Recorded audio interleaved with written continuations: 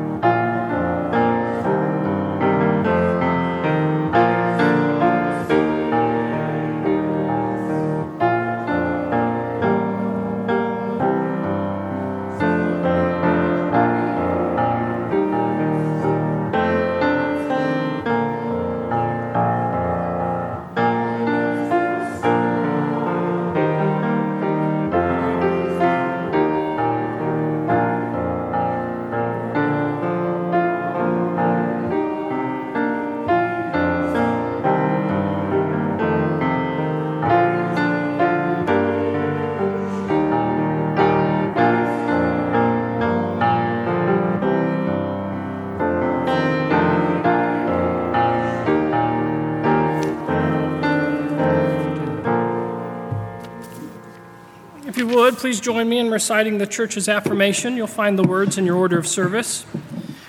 Love is the doctrine of this church. The quest of truth is its sacrament, and service is its prayer.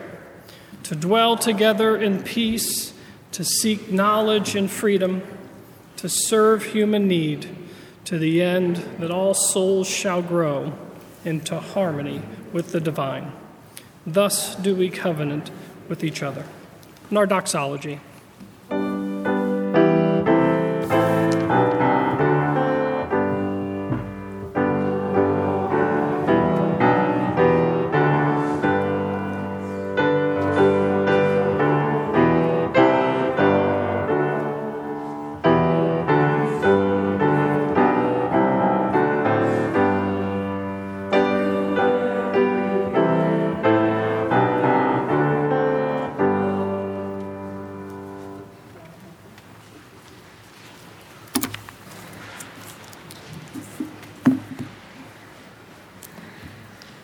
This morning I want to share with you a story by one of my favorite children's authors. It's called Edwina, the Dinosaur Who Didn't Know She Was Extinct. It was written and illustrated by Mo Willems and published by Hyperion Books for Children. Everyone in town loved Edwina. She was the dinosaur who played with the neighbor kids. She was the dinosaur who did favors for anyone who asked. Edwina helped little old ladies across the street, and she baked chocolate chip cookies for everyone. Everybody loved Edwina, except Reginald von Hoobie-Dooby. Reginald knew just about everything. He liked giving reports in class about all the things he knew. Maybe we all know someone like that. Today, he was going to talk about things that are extinct. Specifically, dinosaurs. But as soon as Reginald started, Beth McFeeder asked, "What about Edwina? She's a dinosaur." And then Tommy Britcher said, "Yeah, Edwina can't be extinct. She bakes chocolate chip cookies for us." And then Mrs. Mink added, "Maybe Edwina's baking chocolate chip cookies right now." Before he knew it, everyone except Reginald was outside eating cookies. No one listens to me with that dinosaur around, thought Reginald. Well, tomorrow I'll prove to the whole town that dinosaurs are extinct, and then poof, Edwina will disappear. The next morning, Reginald handed out flyers that made excellent arguments about how extinct dinosaurs are. They also make excellent hats. When flyers didn't work, Reginald tried protesting. When protesting didn't work, he tried everything he could think of. But no one listened.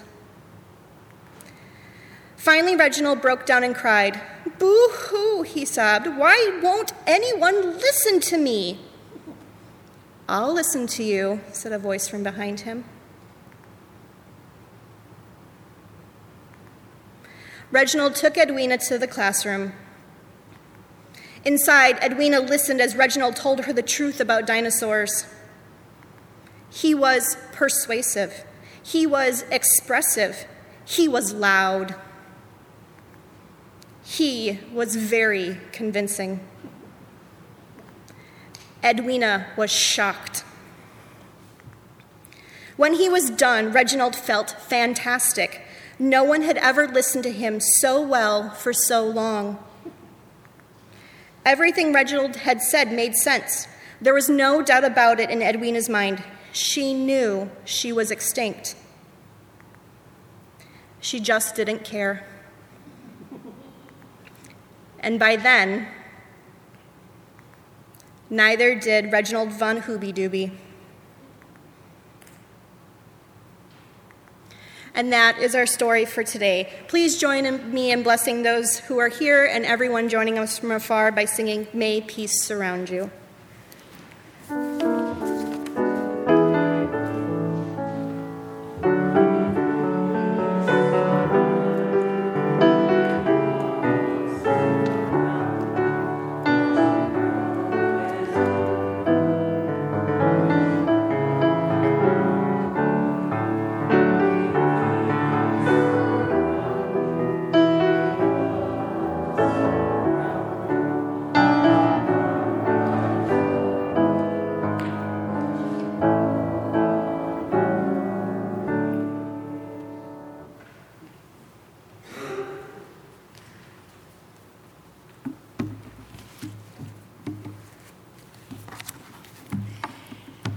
The offering is a sacrament of the Free Church. It is supported by the voluntary generosity of all who join with us. The offering will now be given and received in grateful appreciation of our shared hopes and values. The mission and ministry of UUWASA is made possible by the generous support of its friends and neighbors.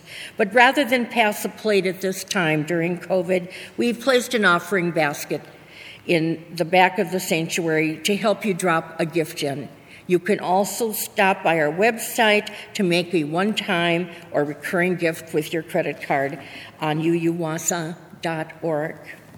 Thank you for your support.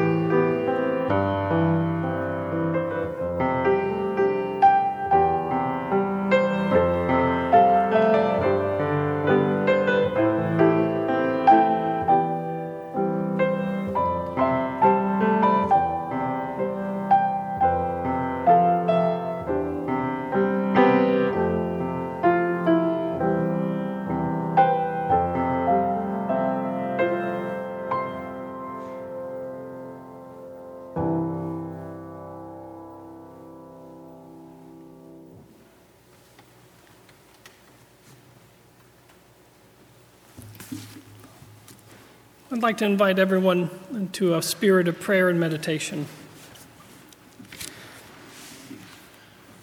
I want to encourage you to start by putting both of your feet flat and firm on the ground.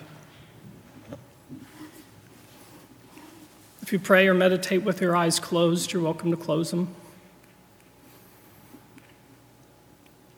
Start from the top of your head. Feel the air on it. Relax your jaw. Feel your shoulders and your lungs and your heart. The seat that supports you. The presence of these people in this room and the spirit of the people joining us from afar.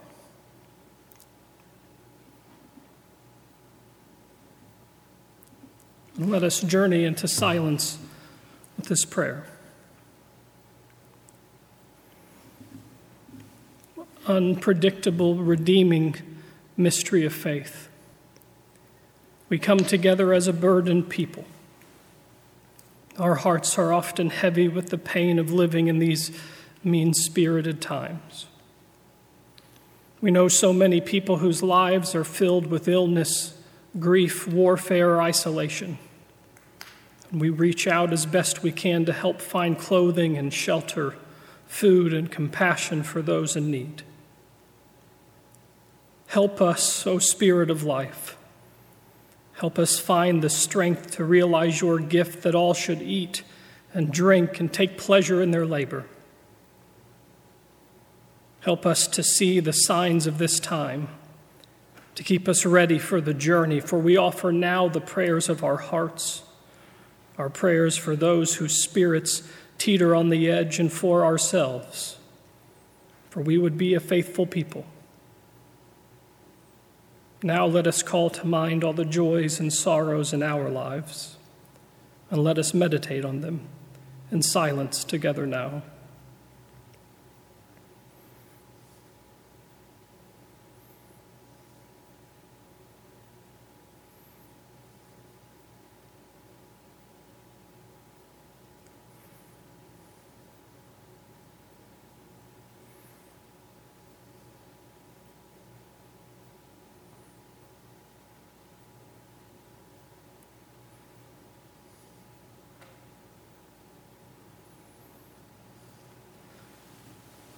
Amen.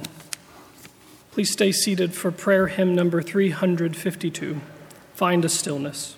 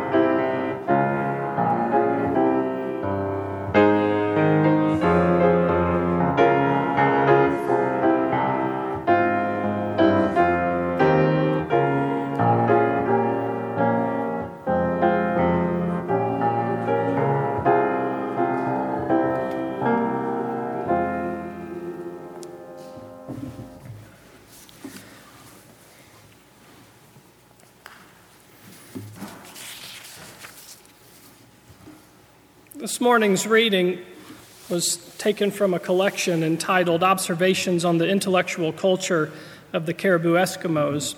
And this particular story was told by Akwick Hivik. You can find this in a recent collection of poems and writings entitled Home that I'm currently enjoying. It goes like this. In the olden days, things were very different from what they are now.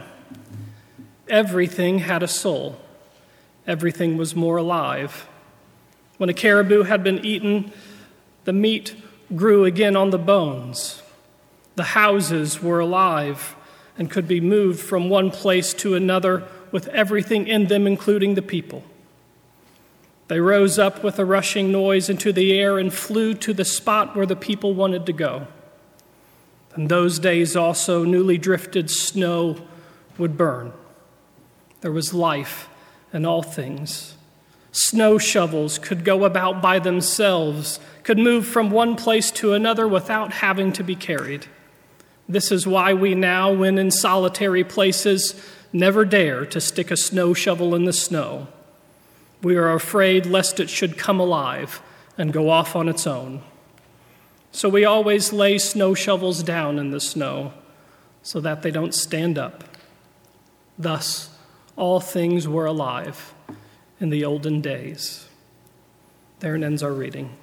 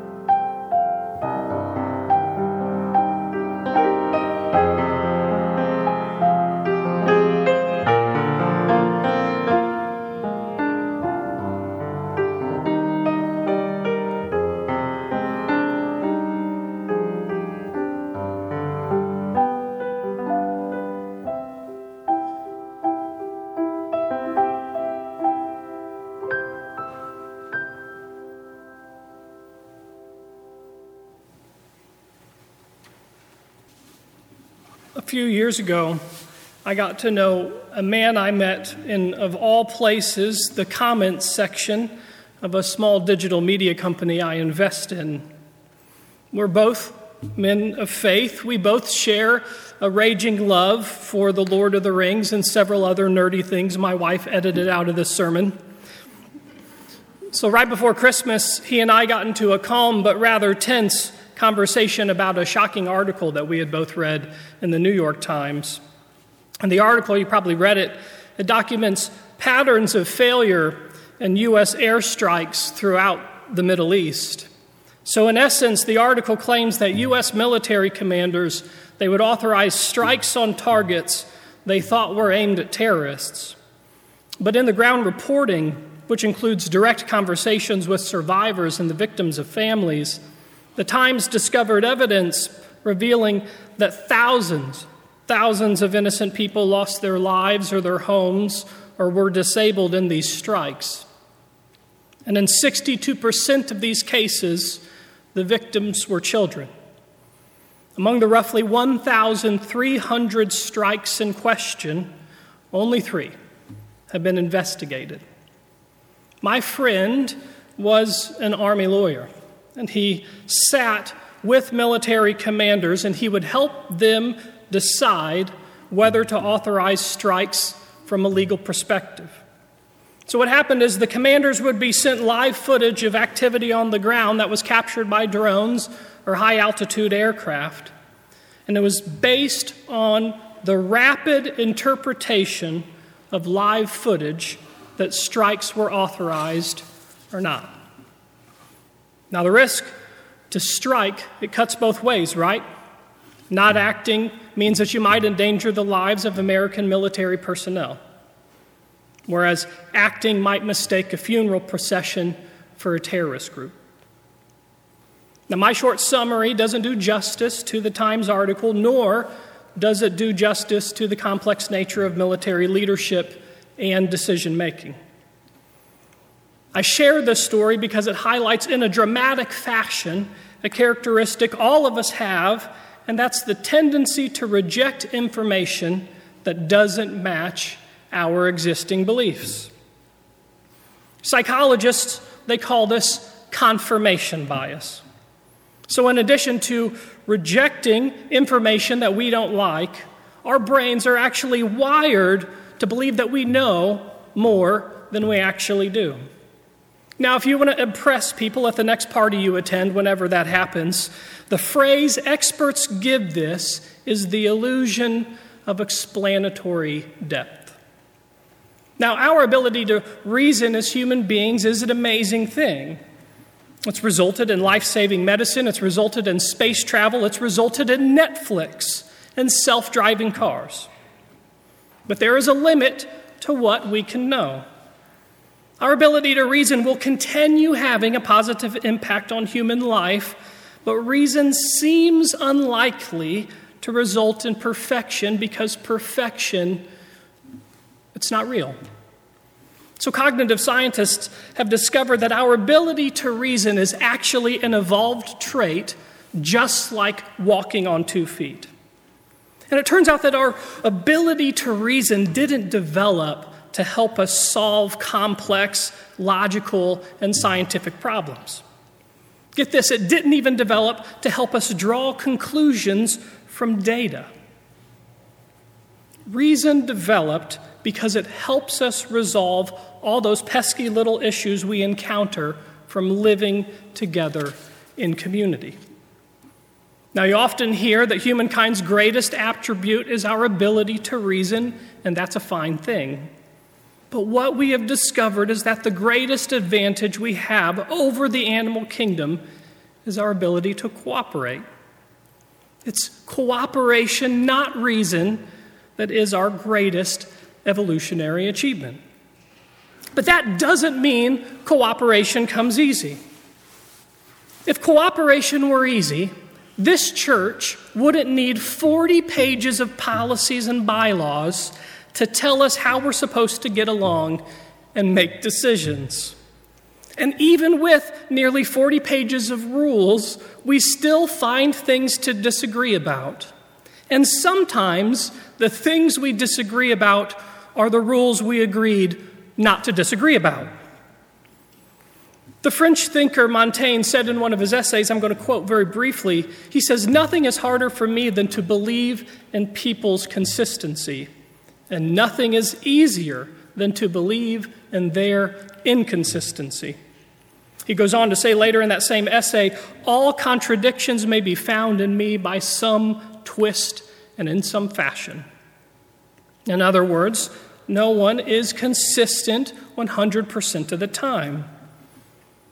I'd be willing to bet that most of us don't even do what we tell ourselves we want to do half the time. Right? We set an alarm to wake up early and exercise, and 8 hours later we're slapping the snooze until it's 5 minutes before we have to walk out the door. We tell ourselves we don't want to be so agitated with everybody all around us. And then as soon as we get to wherever we're going, we bite off the head of the very next person we see. We look for what we want to see, and when we don't see it, we say we've seen it anyways. Just consider the fact that we recognized a somber anniversary because of this tendency earlier last week. I think this is a tendency that the gentle St. Francis had in mind when he wrote in a prayer of his, "O divine Master, grant that I may not so much seek to be understood as to understand." So last summer I had read a book on leadership, and the author said that the best leaders have 3 key traits. The first 2, he said, are bravery and curiosity. Good leaders ask questions, he said. They want to know more, and they don't run away from tension or challenge. But the third key trait is humility. They know what they know, and they know what they don't, and they aren't scared to say so. There's a bit of folk wisdom that goes something like this. If you think that you have arrived at the perfect thought, if you think that you have arrived at the perfect product, flip it over and turn it inside out, because there's probably another way to look at it. If you read Ralph Waldo Emerson, you're going to find that he said this exact same thing about God. What Emerson said, that is, if you think you have discovered the truth about the mystery of life and human purpose, you need to think again. And you can apply this same thinking of Emerson's just as easily for people who don't believe in God. For people who don't believe in God, some of the questions that I want to ask them is maybe the God you don't believe in is really just a God you made up. And if you asked other people, what they would tell you is they don't believe in the God you don't believe in either. In fact, research shows that people who see themselves as being smarter and more talented than others are actually limited in official comparison. The scientist for whom this effect is named after, Dunning-Kruger, they entitled the original article on this topic, I love this title, "Unskilled and Unaware of It: How Difficulties in Recognizing One's Own Incompetence Leads to Inflated Self-Assessments." Put that on a t-shirt. Self-deception can be a funny thing, and if it's left to its own devices, it metastasizes into self-important pride. But of course, I don't want to say that pride is entirely a bad thing. For instance, whenever I watch my daughter at a piano recital like I did in late December, or I read something that my wife has written, it fills me with pride. Whenever I check off a major project here at church, or whenever I see a member of the staff accomplish something big, I get filled with pride. But like much in life, there are 2 sides to pride's coin. The flip side of pride is that it turns into judgment and self-righteousness. As it says in the 16th chapter of Proverbs, pride goes before destruction, and a haughty spirit before the fall. So talking about pride is a little bit like talking about humility. They're far easier to preach about than they are to practice. And even though I stand up here every Sunday 10 feet above contradiction, I am no better at humility or pride than anyone else. So rather than share some examples of other people's arrogance and pride, I'll illustrate what I'm getting at personally. Now, I know I'm going to regret saying this, but I love celebrity gossip. I love it. I read it every single day. In fact, I read it this morning. I ain't going to lie. I want to know who Kim Kardashian is dating. I want to read where Jeff Bezos spent Christmas vacation. I want to know who's in rehab, who's getting out, and the latest on Britney. And it pains me to say so, but what's worse is that sometimes I get a buzz from shallow talk. And I have been known to share in conversation with people a condescending disappointment in others. I do this even though I know, and even though I preach, judge not, lest ye be judged. I say often that people who live in glass houses shouldn't throw stones. But the truth is, many of the bad qualities I see in others are alive in me too. So yesterday, my wife was reading in our sunroom as I was cleaning up after breakfast. And she reminded me of a Buddhist practice that asks you to meditate on the pain in your life. But it doesn't stop there. It doesn't stop there because its ancient wisdom knows that there's another kind of pride that's seldom talked about, and that's the pride we have in our own self-pity. There's a tendency to wear our woundedness like a badge of honor, or to wield it like a social bludgeon. To keep this at bay, the practice asks us to take seriously that which causes us fear and pain, but then to turn and take in the sadness and the pain of the world. The humorist Finley Peter Dunne, he created an alter ego of his, and the alter ego was a bartender and a fault finder named Mr. Dooley. And so in one of Mr. Dooley's rants, he tells readers that the role of the newspaper is to comfort the afflicted and afflict the comfortable. The same thing can be said about good religion and about this church. Good religion reminds us that life isn't supposed to be a pleasure cruise. Most people, myself included, we don't like to do things that make us uncomfortable. We run from tension. We veg out on TikTok for the dopamine.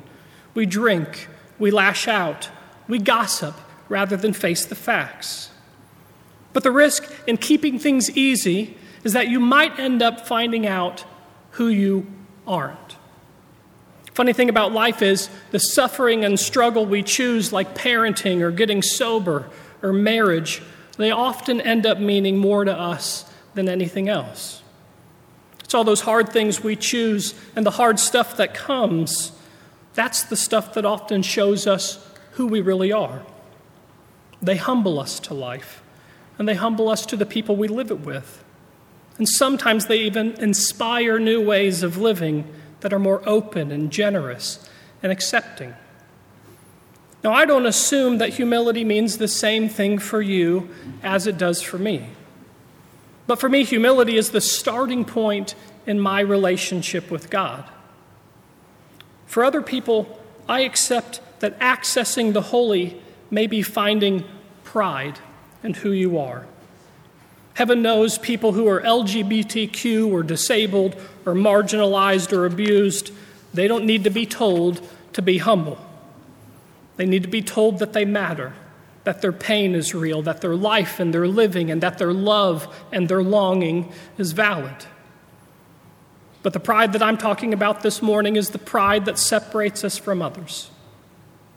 Human beings have been around for some 300,000 years. And in that time, we have refined the means of human existence. But by my estimation, there are two things that we haven't fully refined. One is the fact of our end, and the other is how strange and hard and magical it is to be a human being. And I'm not trying to be fatalistic and suggest that we stop asking questions. After all, science and its advance are reliant on our nature to ask and seek and find. But insofar as that is true, it's equally true that just as soon as we get an answer, suddenly a new question comes, and then we feel stupid and crazy, and the process starts all over again. It's a similar pattern when it comes to living. We fall in love, and we get married, and we have kids, and we get a job, and we pay off the mortgage, and from the outside, everything looks hunky-dory. But inside, we struggle to understand who we are. I suppose one might look to science for this answer, and we know what it is: collaboration and community. Those might look good on a poster in a guidance counselor's office, but if the counselor's not in to talk to you, you're not going to know what they are. And that's where religion comes in.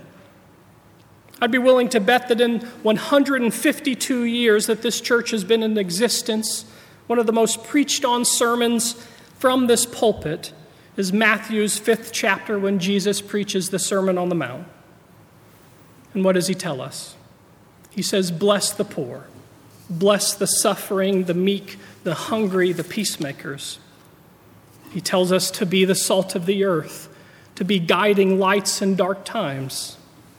He tells us to get a handle on our anger, to get a handle on our lust, to be humble, to take our oaths seriously, and to think twice before we retaliate. And then towards the end, he says, love your enemies. But the final thing he says is be perfect. But the point of perfection here is a reminder that as long as you are alive, you have a chance to live into the fullness of your human calling, to be humble seekers and peacemakers. This week, several people sent me the last article in a series the New York Times ran on the oldest New Yorkers. So 7 years ago, the journalist John Leland, he started reporting on 6 older adults. The last adult that he had been reporting on, her name was Ruth Willig. She died on Christmas Eve. This is one of the best articles I've read in a long time, and in it, Mr. Leland shared what was said when he asked some of New York's oldest residents what it takes to make a full and meaningful life. The answers are powerful in their simplicity. Here's what they said: make lives out of what you have, not what's taken away. Don't brood about things you can't reach. Live like your time is limited. Focus on the people you care about. Enjoy pleasures near at hand. Accept that you will die. And help people. Sometimes the hardest thing is to resist that which comes easiest, to make everything about us, to assume we're right and everyone else is wrong, to think we're smarter than we are deserving of credit for. Often the hardest things to do are the easiest things to remember. And that's another lesson the folks in New York talked about. What's amazing about the faith we practice is that its message seems illogical. Give, and you will receive. Lose your life, and then you'll gain it. Take yourself a bit more lightly so you can take others a little more seriously. But the truth is that its message contains the very purpose of human reason: to embrace this world, to embrace the people in it, and the time we have. In the great span of time that will render all things equal, my prayer is that all of us will be added to the nameless roster of those who added to the welfare of the world. People who acted with grace and bravery, and in so doing left a legacy of hope that reminds every generation that we were made to learn to live together. Amen. You're welcome to rise now in spirit or body for our closing hymn, number 131. Love will guide us.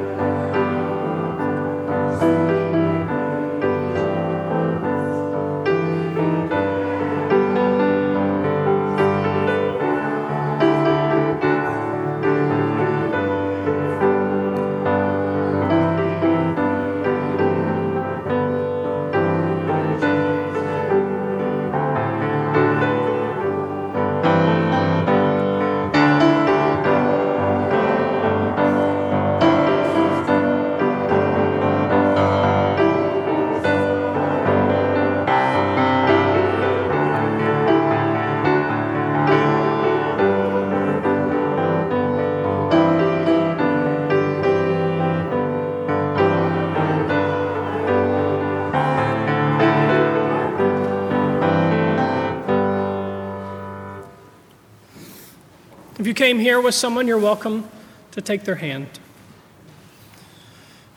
May the truth that sets us free and the hope that never dies and the love that casts out fear lead us forward together until the day spring breaks and all shadows flee away. You're welcome to have a seat and relax and enjoy the postlude. I'll see you after church.